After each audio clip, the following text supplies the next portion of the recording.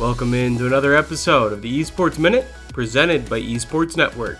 I'm Mitch James. Today's top story is a new feature on Twitch that may put the streaming service at odds with some of the largest game developers. Last week, Twitch introduced subscriber-only streams.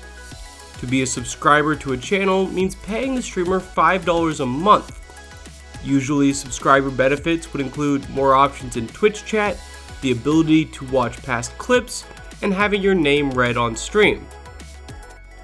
But now streamers can block their entire broadcast unless viewers are subscribed.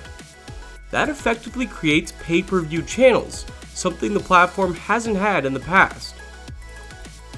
This new option is bad for game developers. Suddenly, the game they want to be showcased to the largest amount of people is blocked behind a paywall.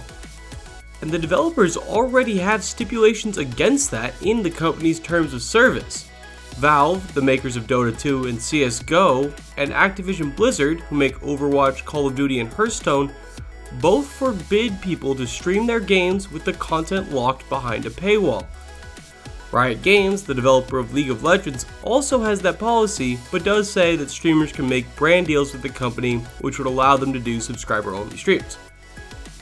This is going to be a point of contention between the two major players in the esports space.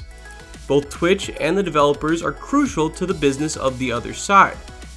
The developers, however, could threaten to move their games to a different streaming platform, which appears to give them the most leverage in this situation.